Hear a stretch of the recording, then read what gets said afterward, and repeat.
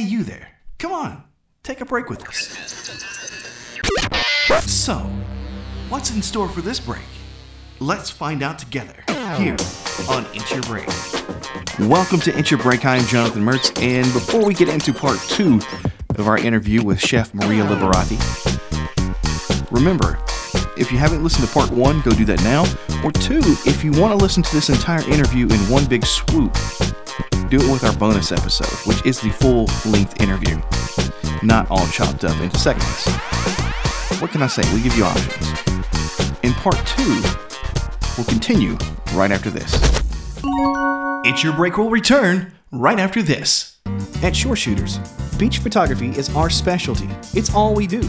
Our experienced, fun photographers are the best at capturing your vacation memories as they happen. It's real life, candid, and fun, not just posed portraits. And we're not just isolated to one beach. We are in the Alabama Gulf Coast with Dolphin Island, Gulf Shores, and Orange Beach, the Florida Panhandle, Tampa Bay area beaches, Sarasota, Fort Myers, and Hilton Head, South Carolina. To learn more about us, see our pricing options, meet our photographers, see samples of our works, read reviews from our clients, or to schedule your beach photography session, go to shoreshooters.com. That's shoreshooters.com, or call us at 866-856-2435. Schedule your session online and enter the discount code SUNNY for $10 off any package. Again, that discount code is SUNNY for a $10 discount towards any beach photography session. And now, back to It's Your Break.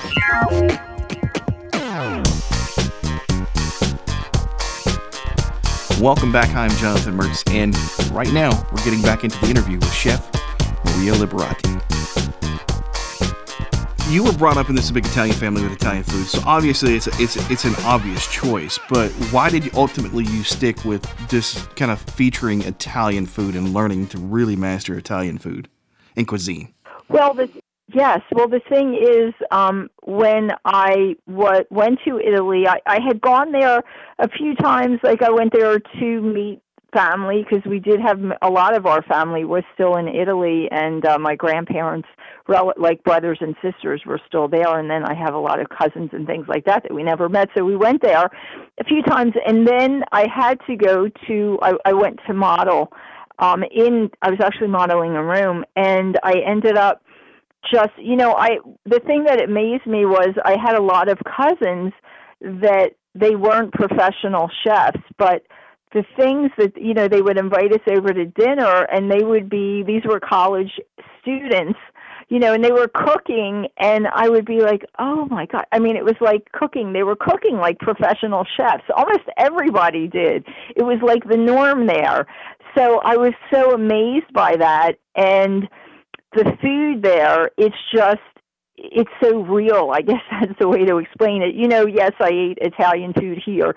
That's true. But the way that they produce the food there, and, it's just real. It's just real. So it's kind of like you're getting this, your taste buds are shocked by the wonderfulness of the fresh things that are grown there and everything. Their soil is so much more richer there than really it is here. So the tastes are truer, and it's just hard to explain if you haven't been over there and really tasted the food.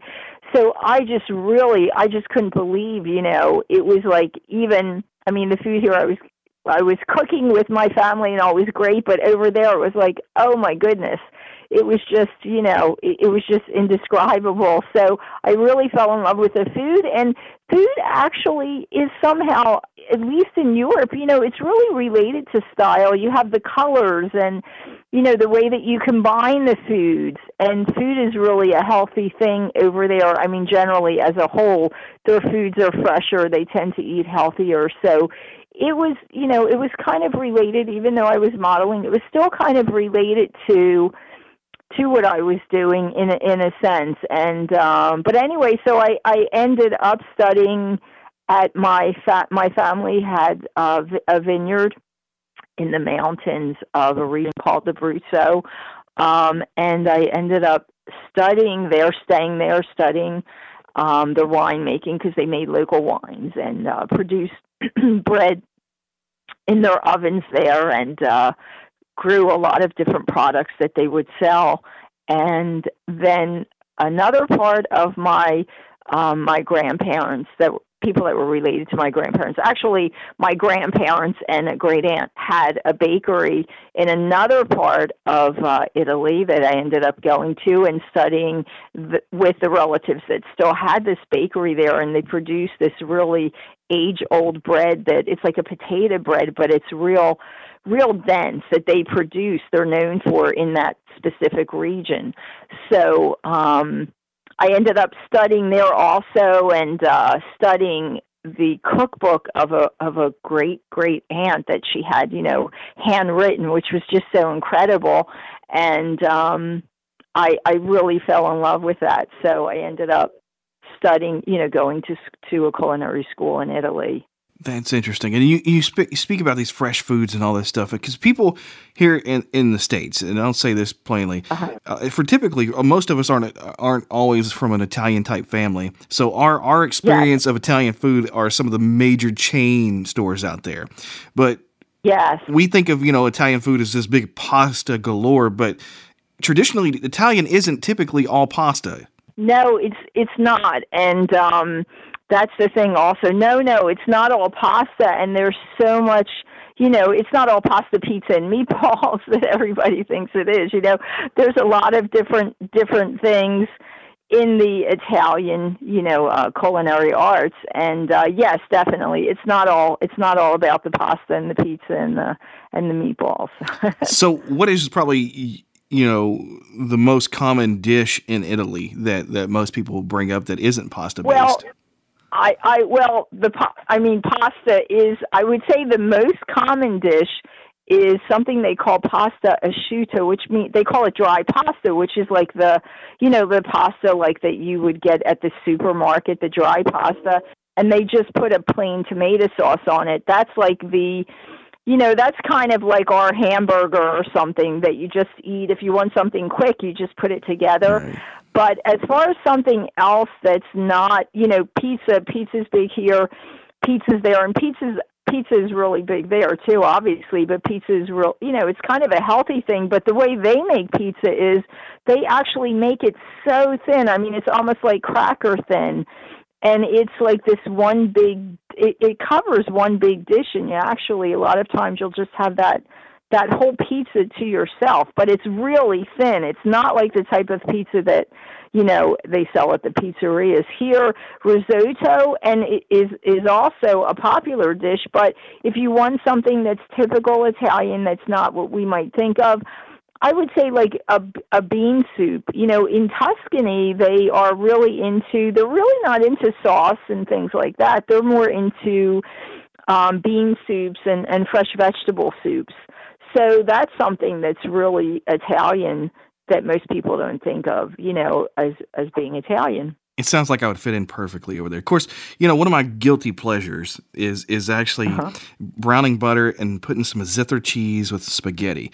So, instead of just doing just the traditional, like, red, tomato sauce, those type of dishes like that are just a little bit alternative, or maybe creating a wine sauce, those things are just, to me, more appeasing than the tomato. So the tomato, yes, and there are different dishes they do with butter and with butter and garlic, and usually that would be in the north. In the south, they might do olive oil and garlic, but in the north, far up north, they'll do the butter with the garlic over the pasta also.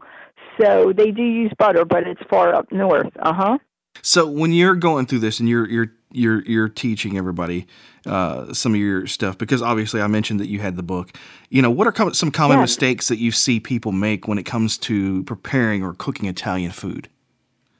Well, people tend to think that that Italians, they think of them as like, garlic. They think of Italian food, garlic, olive oil, hot pepper.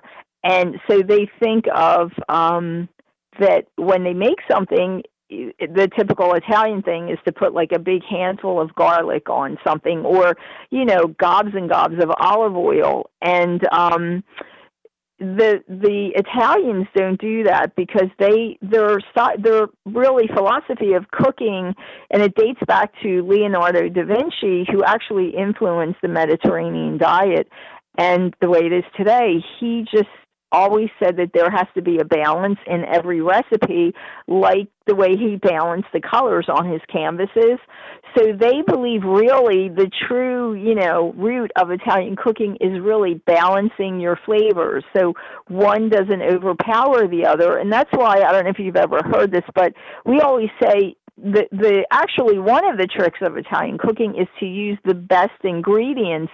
And the other side of the coin of that is, well, if you use the best ingredients, you only need a pinch of this and a pinch of that because you're going to get so much flavor from it. So like olive oil, if you get a really good quality olive oil, you only need, say, a spoonful of that olive oil. You shouldn't be using like a half a cup or, it shouldn't look like a soup, a soup right. of olive oil. It should just be a spoonful because you should have that flavor there.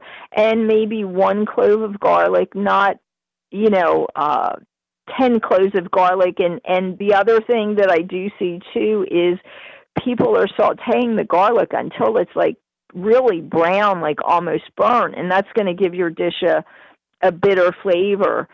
So, but yeah, the Italians balance their flavor. So even with cheese, Right. And it's the same thing with tomatoes. If you really overcook them, they become very bitter, acidic. You start pulling it out because all the water's going out of it. Definitely. Yep. That's very interesting. So I was sitting here, I was like, wow, the Da Vinci thing was very cool. And then you mentioned the Mediterranean diet, which, my doctor has actually mentioned that to me, 10, 15 years ago to really start focusing my diet that way. I didn't listen to him, obviously, and I paid for it, but now I'm actually on the reverse. I'm trying to better myself and go through. But here in the news lately, you see the Mediterranean diet everywhere, and it's not actually a diet. It's just a way to prepare your food, and it's not like you're cutting things out. It's just balancing it.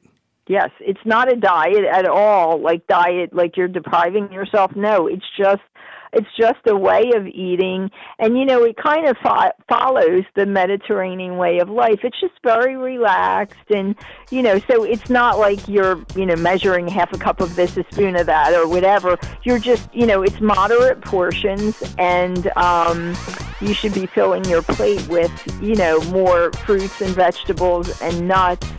And, when you eat things like cheese and meats, that should be only the smallest part of your plate, whereas the beans, the salads, the vegetables, the fruits, that should be like covering a larger part of your plate, so to speak. But you're right, it's not a diet. It's just kind of, it really is like a lifestyle, a way to eat, definitely. Well, that wraps up part 2. Remember to listen to part 3, and please tell your friends to listen to our show and to subscribe and review. This episode of It's Your Break was not a paid advertisement. Follow Jonathan Mertz on Twitter at Jonathan Mertz. That's JONATHANMERTZ. Follow It's Your Break on Twitter at It's Your Break. Subscribe to the It's Your Break podcast on Apple Podcasts, Google Podcasts, Spotify, and the iHeartRadio app. This episode of It's Your Break was hosted, announced, engineered, edited, and produced by Jonathan Mertz. And it was recorded and produced at the Spark of Vision Studios. All sound effects and music were purchased through Sound Ideas, Pro Sound Effects, iStock, and Spark of Vision. It's Your Break is owned and distributed by Spark of Vision. Copyright It's Your Break. All rights reserved.